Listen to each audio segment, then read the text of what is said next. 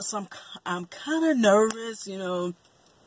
I say I know a lot, but I'm kind of nervous. This is my first buyer's appointment with someone that's not buying a starter home. Starter home is like $250,000.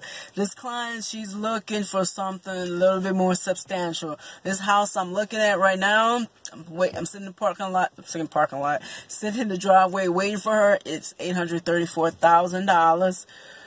Yeah, so yeah, we'll see how that goes. See, I don't know how she's gonna become dressed. She might have heels on, some lace front, $10,000 wig. I don't know what she's gonna be like. Stuffy. Who knows? But we're gonna find out in a little bit.